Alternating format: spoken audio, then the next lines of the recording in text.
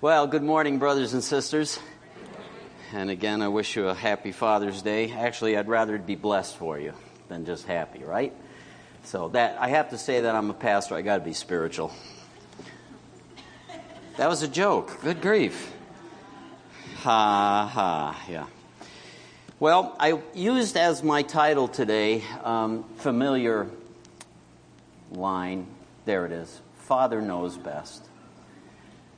Anybody old enough to remember sitcoms from the 50s and 60s? There he is, Robert Young, right? And Jane Wyatt, who advanced in the world to become Spock's mother. So Spock's mother. You got to be up on your pop culture, friends. She's the mom in all the Star Treks. I don't really want to talk about this kind of father knows best, though. I mean, there is that beautiful... in fact, I was thinking when I saw that bow tie, maybe I should upgrade a little. What do you think? No? What's that? Herringbone jacket, bow tie? Nah, I think I'll pass. But in those days, the sitcoms, Leave It to Beaver, Father Knows Best, the family was idyllic. Not too bad. I mean, it was better days in some ways. And I'm not a whiner, I want to go backwards. But it was also a little too idyllic, and Dad was always right, and the solution was always good. And one of the good things that they did instruct was when you broke rules, you got into trouble, and the best policy was to be honest and do the right thing. And so some of that is absolutely the case. Well, we've been talking about a number of things in terms of not breaking rules. We've been in the subject of the Ten Commandments, and I thought, I'm going to close the Ten Commandments series on Father's Day because, really, it's appropriate to address our Father who is in heaven. He's the model of it, where the concept comes from. It's not an accident, not just a result of biological evolution. It's something that God, in fact, had in mind. And I could preach a lot of sermons for fathers, encouraging them not to exasperate their children like the Bible says and all of those good things. But really, what we need more often than not is to see God as He really is. So I want to thank you, as we've been talking for the last few weeks about the commandments, going from honoring His name, the Sabbath day, and last week we touched on idolatry. Some of you might remember that we've been talking about those commands that have to do with our Father and making sure that we see Him appropriately. And I wanted to thank people. I forgot totally. There are some of us who sometimes you can't make it on a Sunday. And I find out I'm always waiting for the podcast to get posted so I can hear what you had to say. So thank you for those who actually do that. And you want to catch up, especially on the ones having to do with God, the God-related ones. We'll review that in just a minute. Sabbath, His name, what that implies, and then the issue of idolatry, which we'll sum up and close out today because we're going to look at the primary and first command relating to our Father. So I want us to look upward instead of toward 1950s sitcoms, if we will. And I thought there's so many verses that talk about God as our Father, but here's one. Let me just give you Philippians chapter 4, verse 20. Now to our God and Father be the glory forever and ever. Amen. To our God and Father be the glory forever and ever. Amen. That's kind of the theme this morning as I talk about the fact that Father knows best. It sounds kind of corny, right? But if our Heavenly Father doesn't know best, we're really in trouble. And He does, in fact, know best. So let's just do a short review if we could. And if you're a note taker, I gave you in the bulletin some steps to go through. A short review, who He is, how to please Him. It's built in when you get to that commandment about fathering and mothering. Honor your father and your mother. I've mentioned this, that the commandments of God are not just arbitrarily pulled out of the air. God deciding, I want them to jump over this bar. I want them to try this. They're not pulled out of the air. Rather, they are connected to the way we're wired, the way we ought to be functioning. Honoring my father and my mother is something that I naturally want to do as a kid. You teach children how to do what is right, and they try to please you. You can frustrate them. Oh, and by the way, yes, they do have a sin nature. Anybody ever notice your kids have a sin nature? They will do things in the opposite direction. They will. But generally, the inclination, the inner drive in boys and girls is to want to please their mom and dad. Look at mommy, look daddy, look what I did, right? Especially when in the young years where you're filling your refrigerator with so many pictures from kindergarten that the door falls off the refrigerator, you know. Those are some cartoons that I've seen. Now to our God and Father be glory forever and ever. Father knows best. He's given counsel to his people. If you have been reading the daily Bible, if you keep it up, I'm really far ahead. I'm not rubbing anything in. I'm just saying I'm far ahead. I'm up to the Proverbs of Solomon. You don't have to say, wow. I just do this, you know. But the Proverbs, see, my son, keep my commandments. They will be like a garland of jewels around your neck. They will keep you alive. They will give you wisdom and health and life and wealth and all of these instructions coming from father to son and daughter. It's natural for a parent to give some rules to live by. Different homes have different rules, you know. Some homes, you don't go in the refrigerator without asking. You know, you don't drive the car. Oh, never mind. There's rules. Well, Father knows best, and he's given us some rules to live by, and they're all good stuff. And that's why I started with the Lord's Prayer this morning. I wanted the Lord's Prayer recited, that we would pray it, because what is implied in our Father who art in heaven? Here it is, some rules to live by. Hallowed be your name. He's to be honored as the true God. Your kingdom come. There is a kingdom. It implies that there's a king, and if there's a king, then there are subjects. Right? We're under his authority. Father, kingdom, king, rule, obedient subjects. Your will be done on earth as it is in heaven. That could be summed up by Matthew chapter 6, verse 33. Seek first the kingdom and his righteousness, and all the other things you need will be provided for. Seek first his kingdom and his righteousness, and all that you need will be provided for. And as you go through the prayer, your kingdom come, your will be done. How can I want his will done if I don't want his will done in my life? That means I need to be one of his subjects. And by the way, Lord, since we're subjecting ourselves to you, we're following you, take care of us, feed us, give us this day our daily bread, protect us, keep us from the evil one. And it even says, when we screw up, forgive us. It doesn't say it quite like that, but that's what it says. Forgive us our debts, so we forgive those who have debts against us. So it's a role of a father to give some instruction.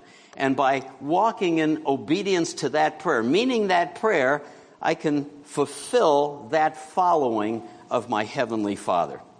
So we've been in the Ten Commandments. If you haven't read through them lately, take the time sometime.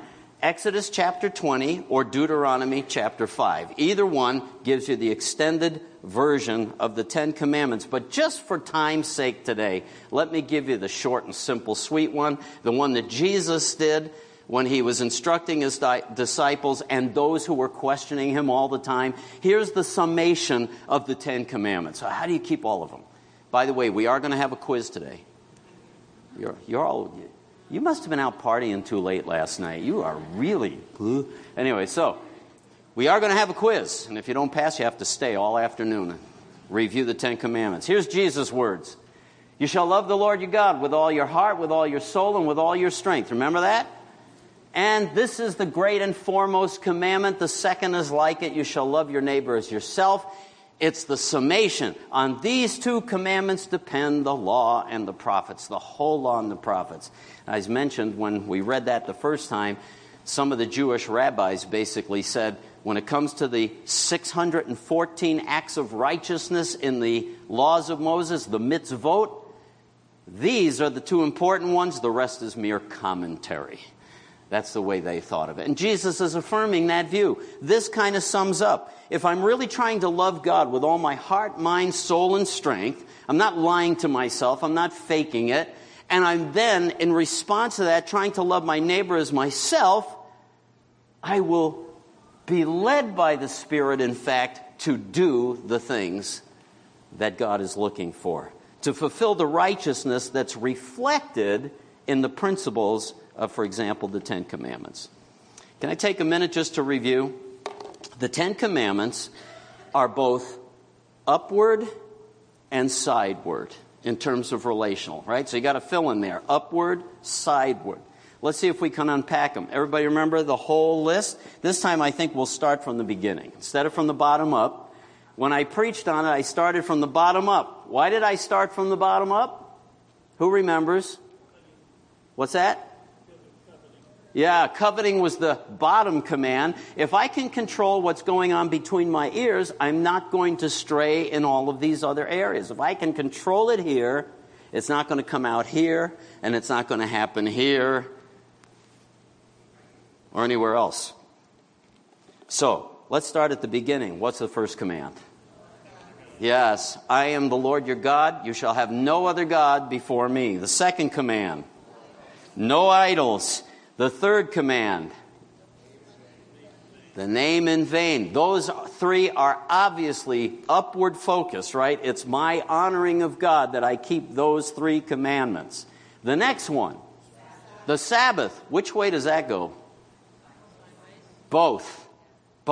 Up and sideways, right? Because first of all, I'm honoring God. I take that seriously. I'm going to restrain myself. I take that seriously. And it benefits, not only blesses God, but it blesses me. The Sabbath was designed for man, Jesus said. It honors him that I really believe him, but it has an effect horizontally as well. So then, the next one is number 5. What is it? Honor your father and your mother. That's the right day for that, right? We're on task. See how right on task we are? Honor your father and your mother. Which way is that? What? Both. Thank you. It's both, right? Honor your father and your mother. There's sideways. That's obvious. It's the social order. Family being the central building block of all communities and all nations. If that falls apart, everything falls apart. So it's central. Honor your father and your mother. But it's also a reflection of who? The Father in heaven. My respect toward my parents is a learned response that gets me ready to put my hand in my Heavenly Father's hand. That's the whole point. So it is both directions. All right, now we move on. Number 6. Yeah, no murdering. That's a bad thing. Number 7. No adultery. That's sexual activity outside of marriage. When we redefine that, and our people, including Christians, are out of their skulls redefining what sexual boundaries are, we are destroying ourselves in the process. So, I'm telling you, brothers and sisters, that discussion is the discussion of this generation. You have to have that conversation with your children or whatever. You have to, because we are falling apart at the seams. So, number 6, murder. Number 7, adultery. Number 8, stealing. We all agree these are sideways commandments, right? They affect the social order.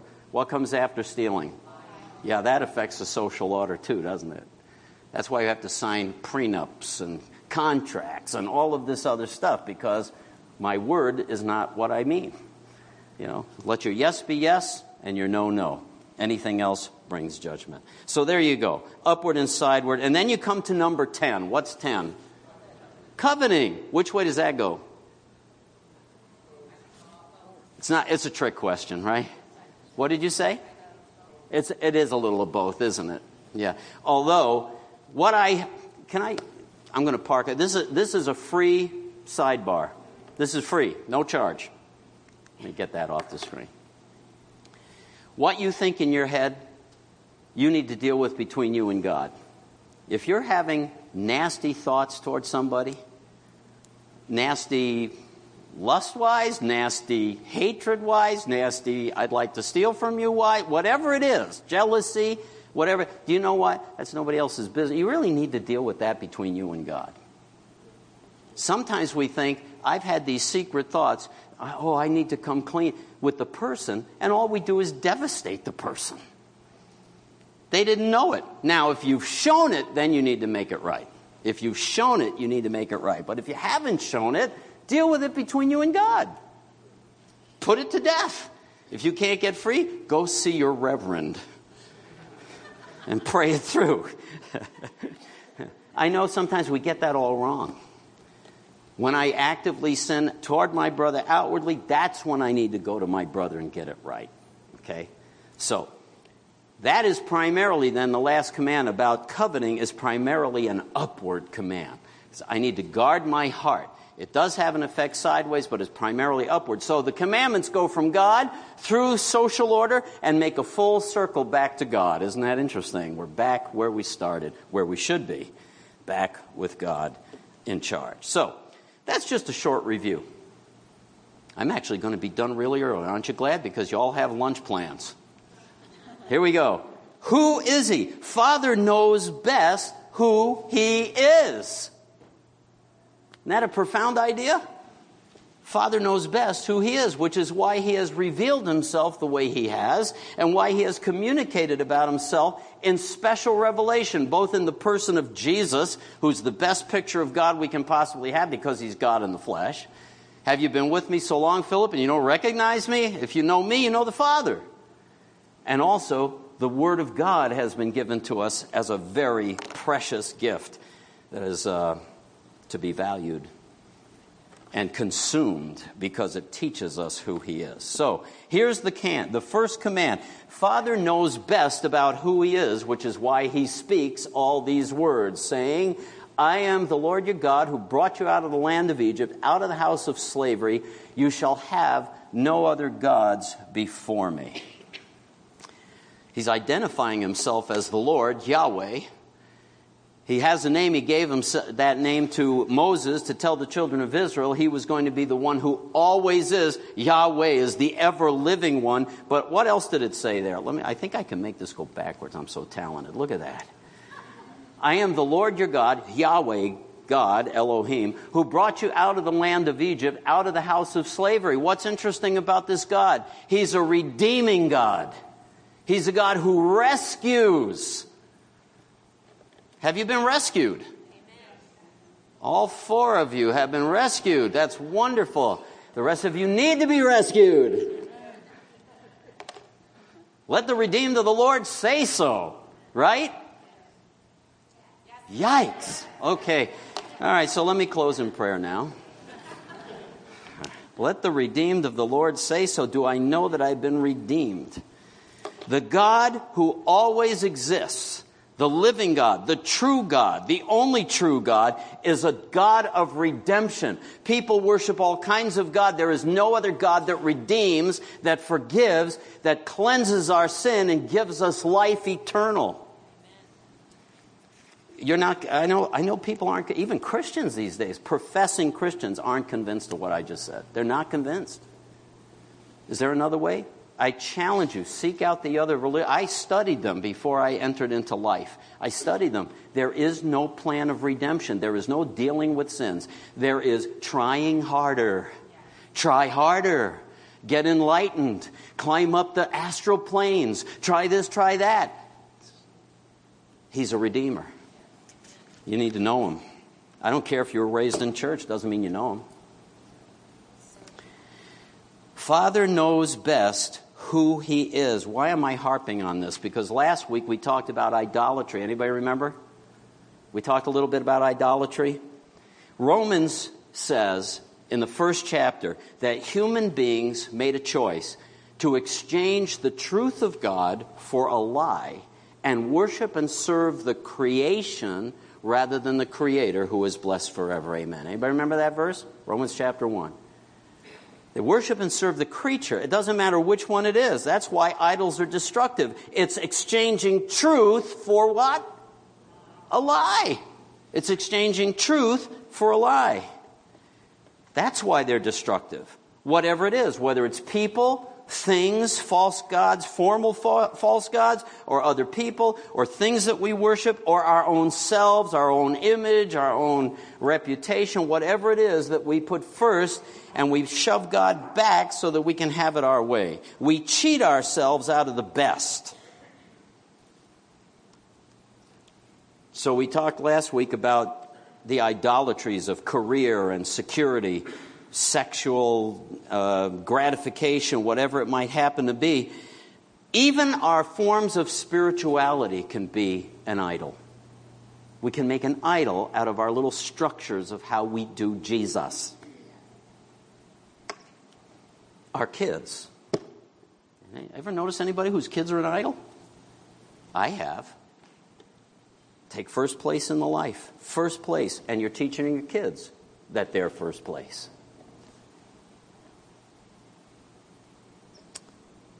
Let me read something now from, anybody ever heard of John Piper? Yeah, he's been around. He wrote a book called Desiring God. The reason God is so adamant about idolatry is because you're getting it wrong and you're cheating yourself.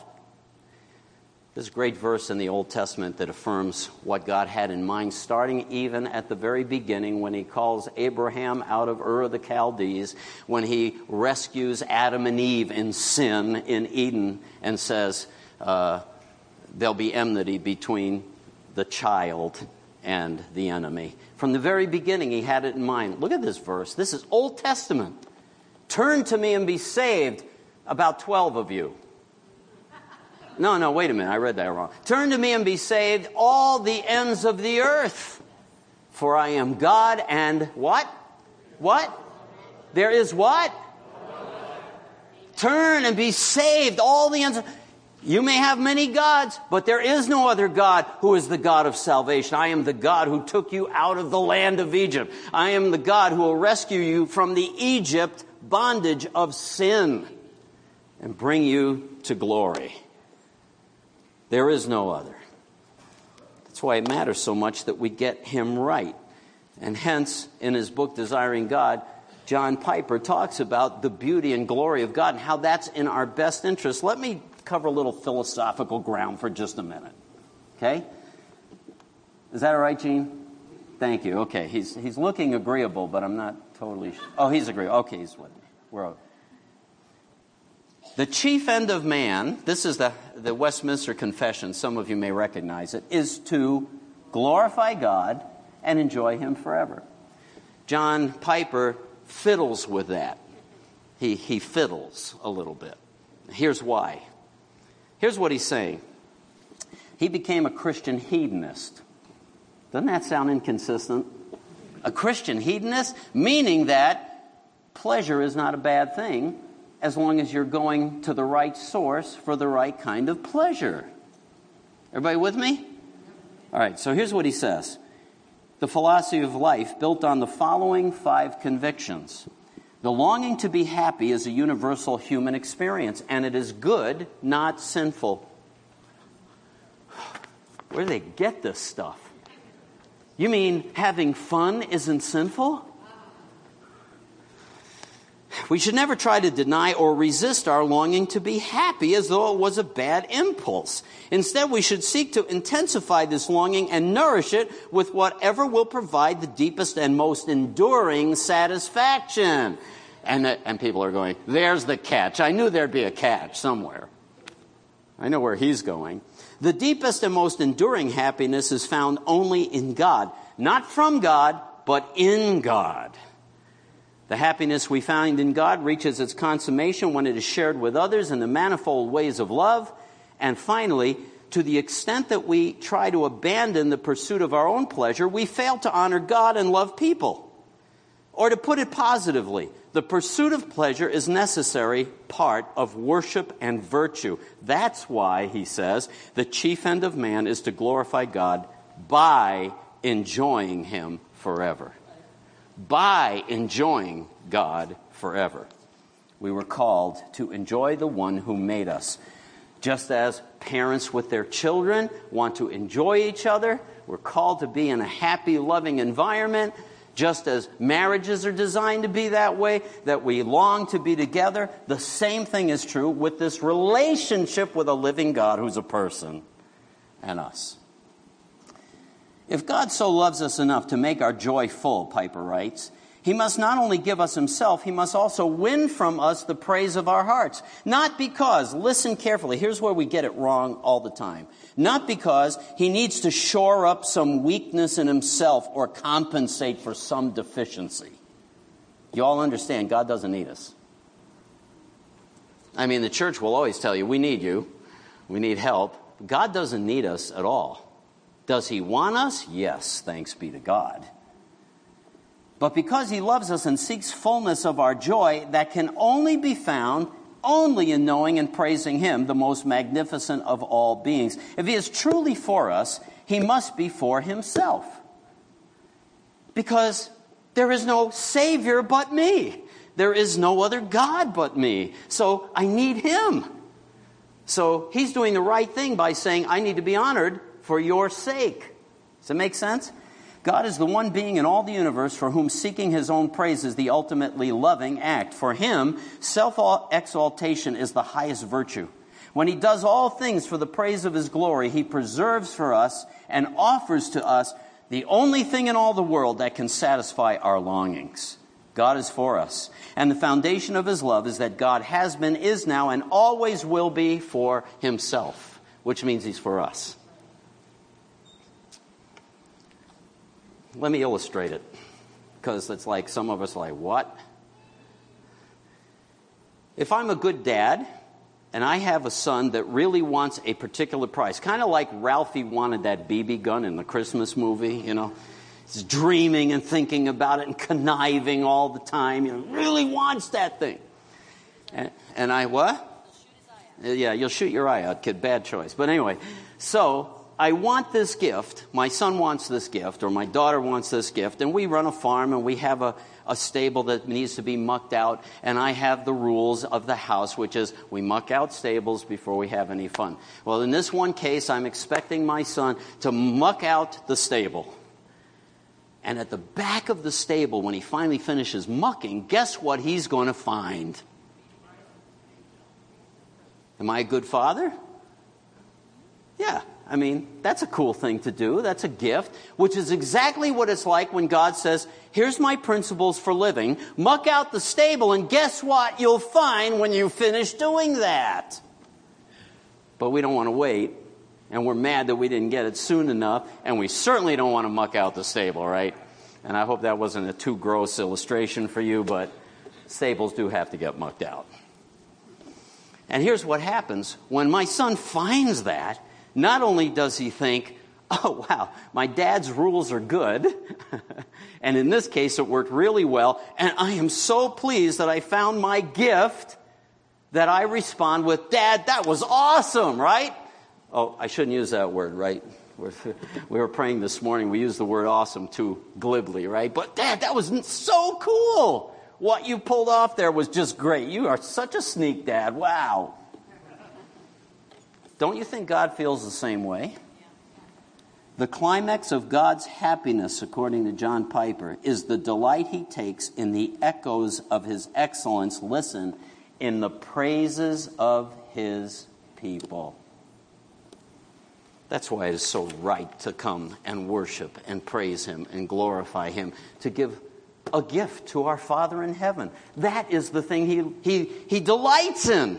The praises of his people. Your obedience, you're going to screw up once in a while. He's not looking for perfect obedience. He's looking for you to follow him. He's looking for you to try to muck out the stable. If I muck out the stable, I may miss a few spots. But I did get to the back and I found the present.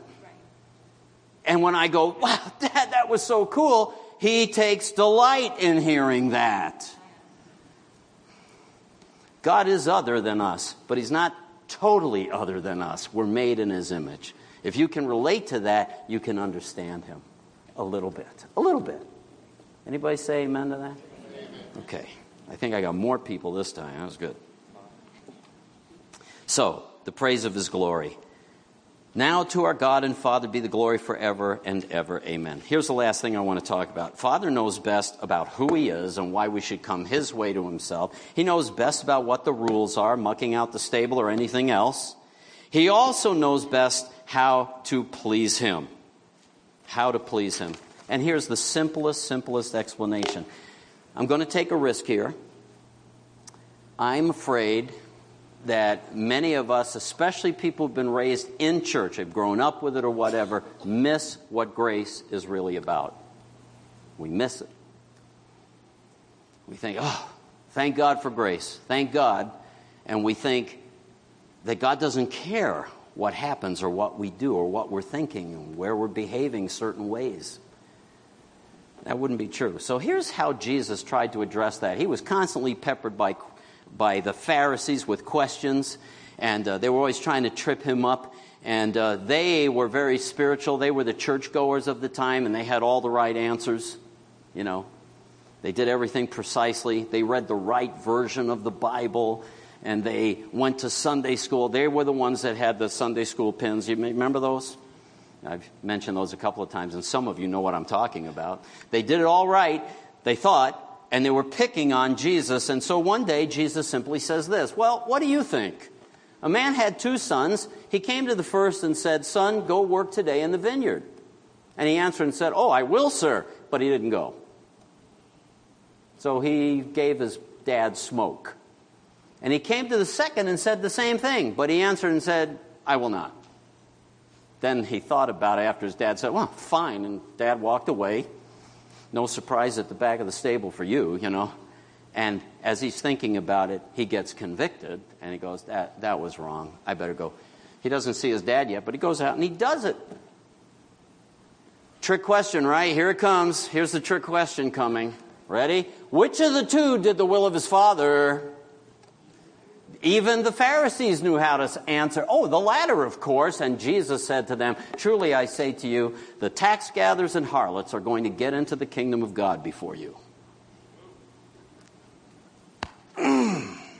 Right?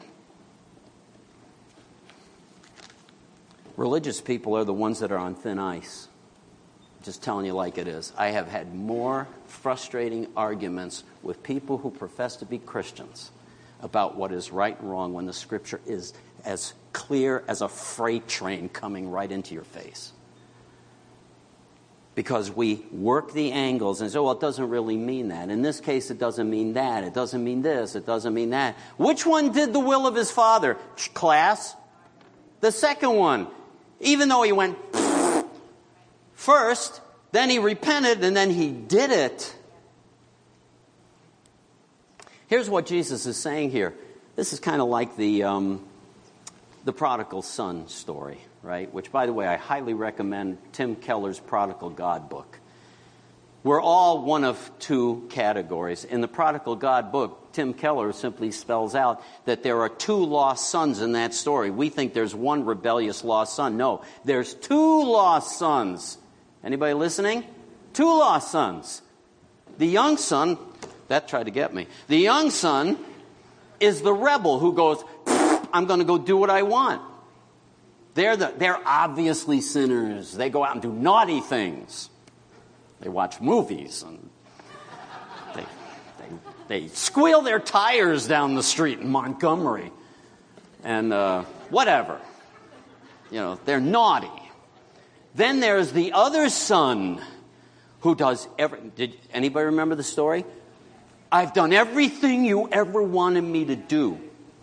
And I hate your freaking guts because you never gave me a party. That's the other son. He's lost. He's the elder brother. And we're all a little bit one or the other, maybe a little both.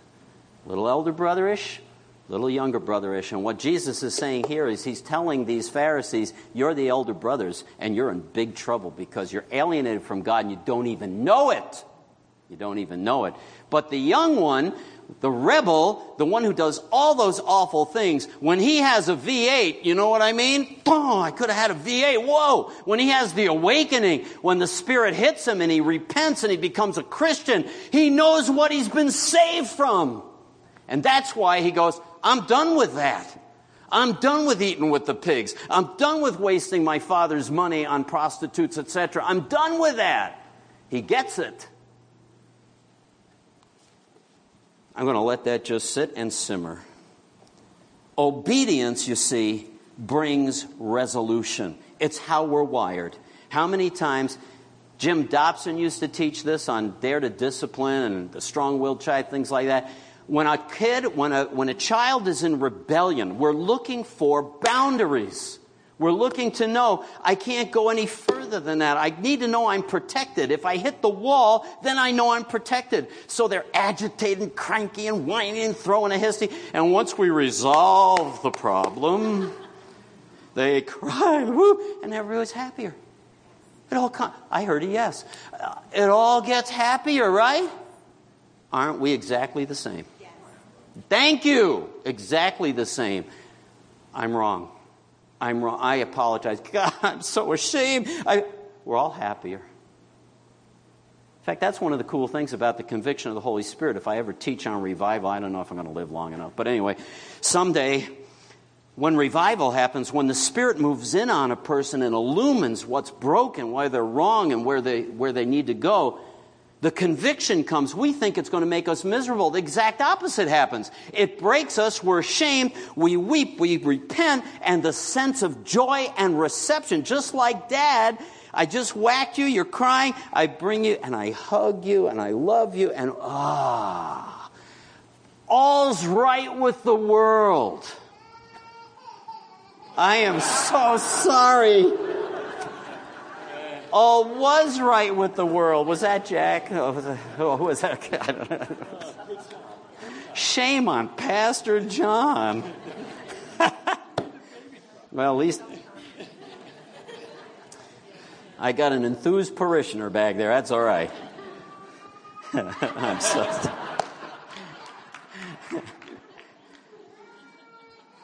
Oh, I'm so sorry. I did that, didn't I? I woke him right up. So sorry. So sorry. Oh. Arch, what's that? Yeah, that's right. That's saying, preach it, Pastor John. That's what I'm trying to say. We're going to, I have the gift of interpretation. Thank you, Jesus. So, preach it, Pastor John. Okay, I will.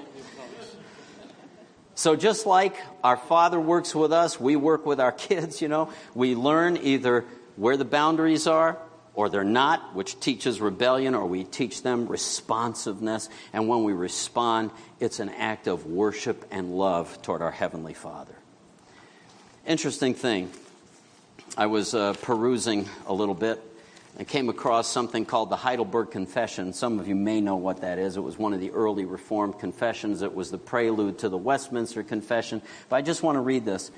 This has to do with what we've been looking at, the Ten Commandments. What is the Ten Commandments all about? Why did God give all these rules? Just arbitrarily jump over my bar, jump through the hoop? No, it's how we're wired. What does God's law require of us? And they answer, it's a catechism.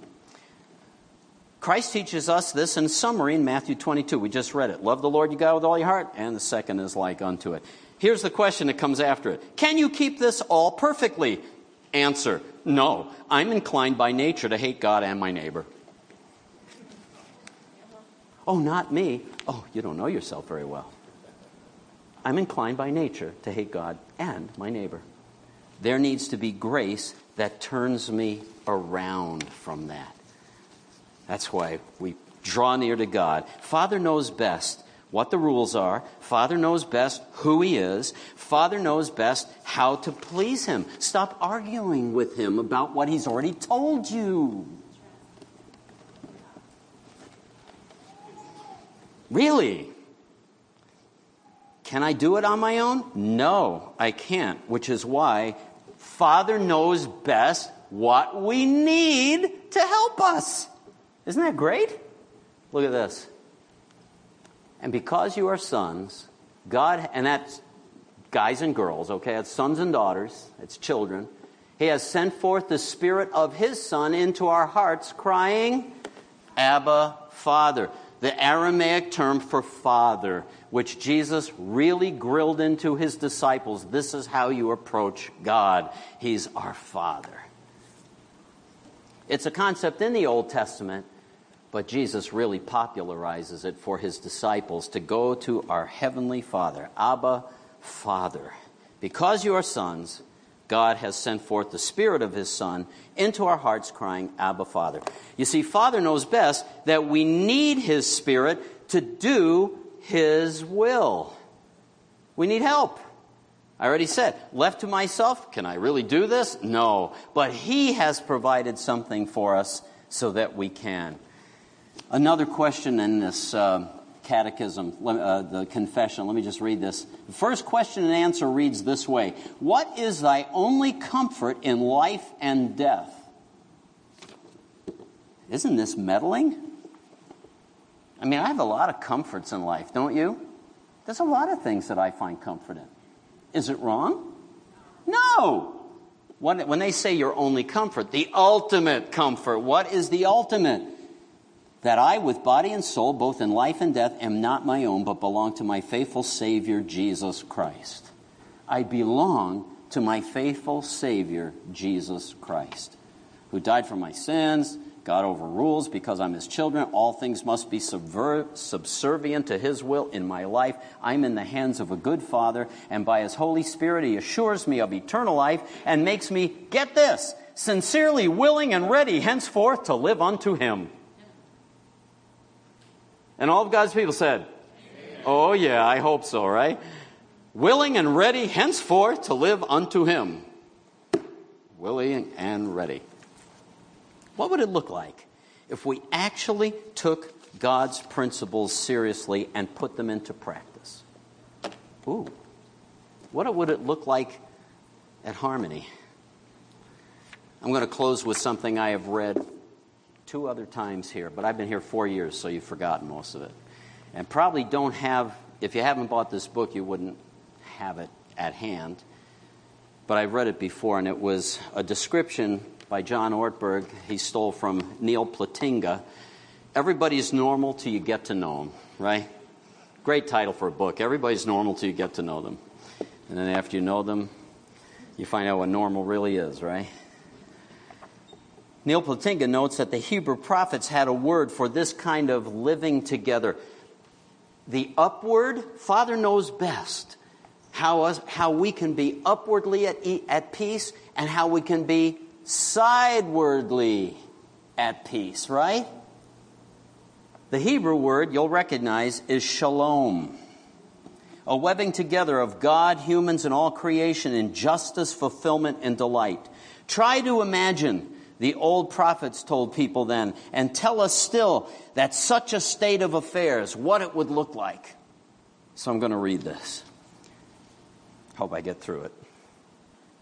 In a world where shalom prevailed, all marriages would be healthy and all children would be safe. Those who have too much would give to those who have too little. Israeli and Palestinian children would play together on the West Bank. Their parents would build homes for one another. In offices and corporate boardrooms, executives would secretly scheme to help their colleagues succeed. They would compliment them behind their backs. Tabloids would be filled with accounts of courage and moral beauty. Talk shows would feature mothers and daughters who love each other deeply, wives who give birth to their husbands' children, and men who secretly enjoy dressing as men. Boy, you guys need more coffee today. Disagreements would be settled with grace and civility. There would still be lawyers, perhaps, but they would have really useful jobs, like delivering pizza, which would be non-fat and low in cholesterol.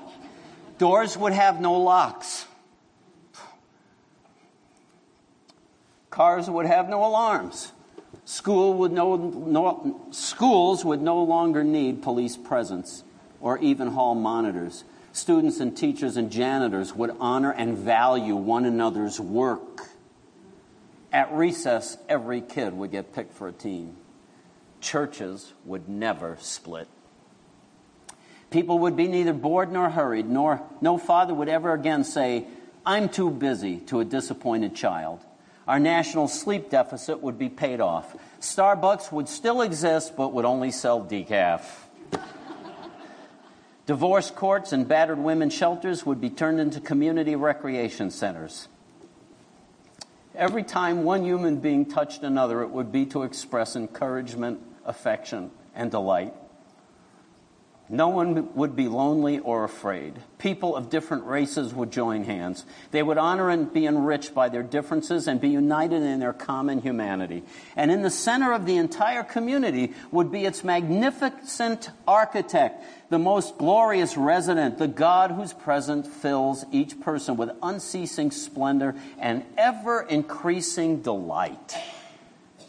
The writers of Scripture tell us that this vision is the way things are supposed to be. This is what we would look like if we lived up to the norms God sent for human life. If our world were truly normal, one day it will be. So let's stand together.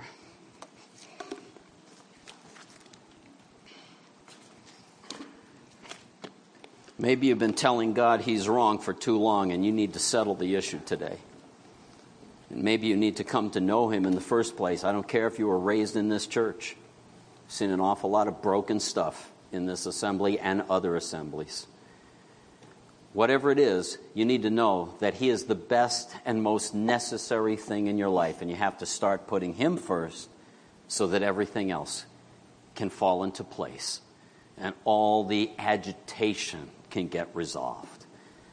So, Father, today we pray in Jesus' name that you would move on your children.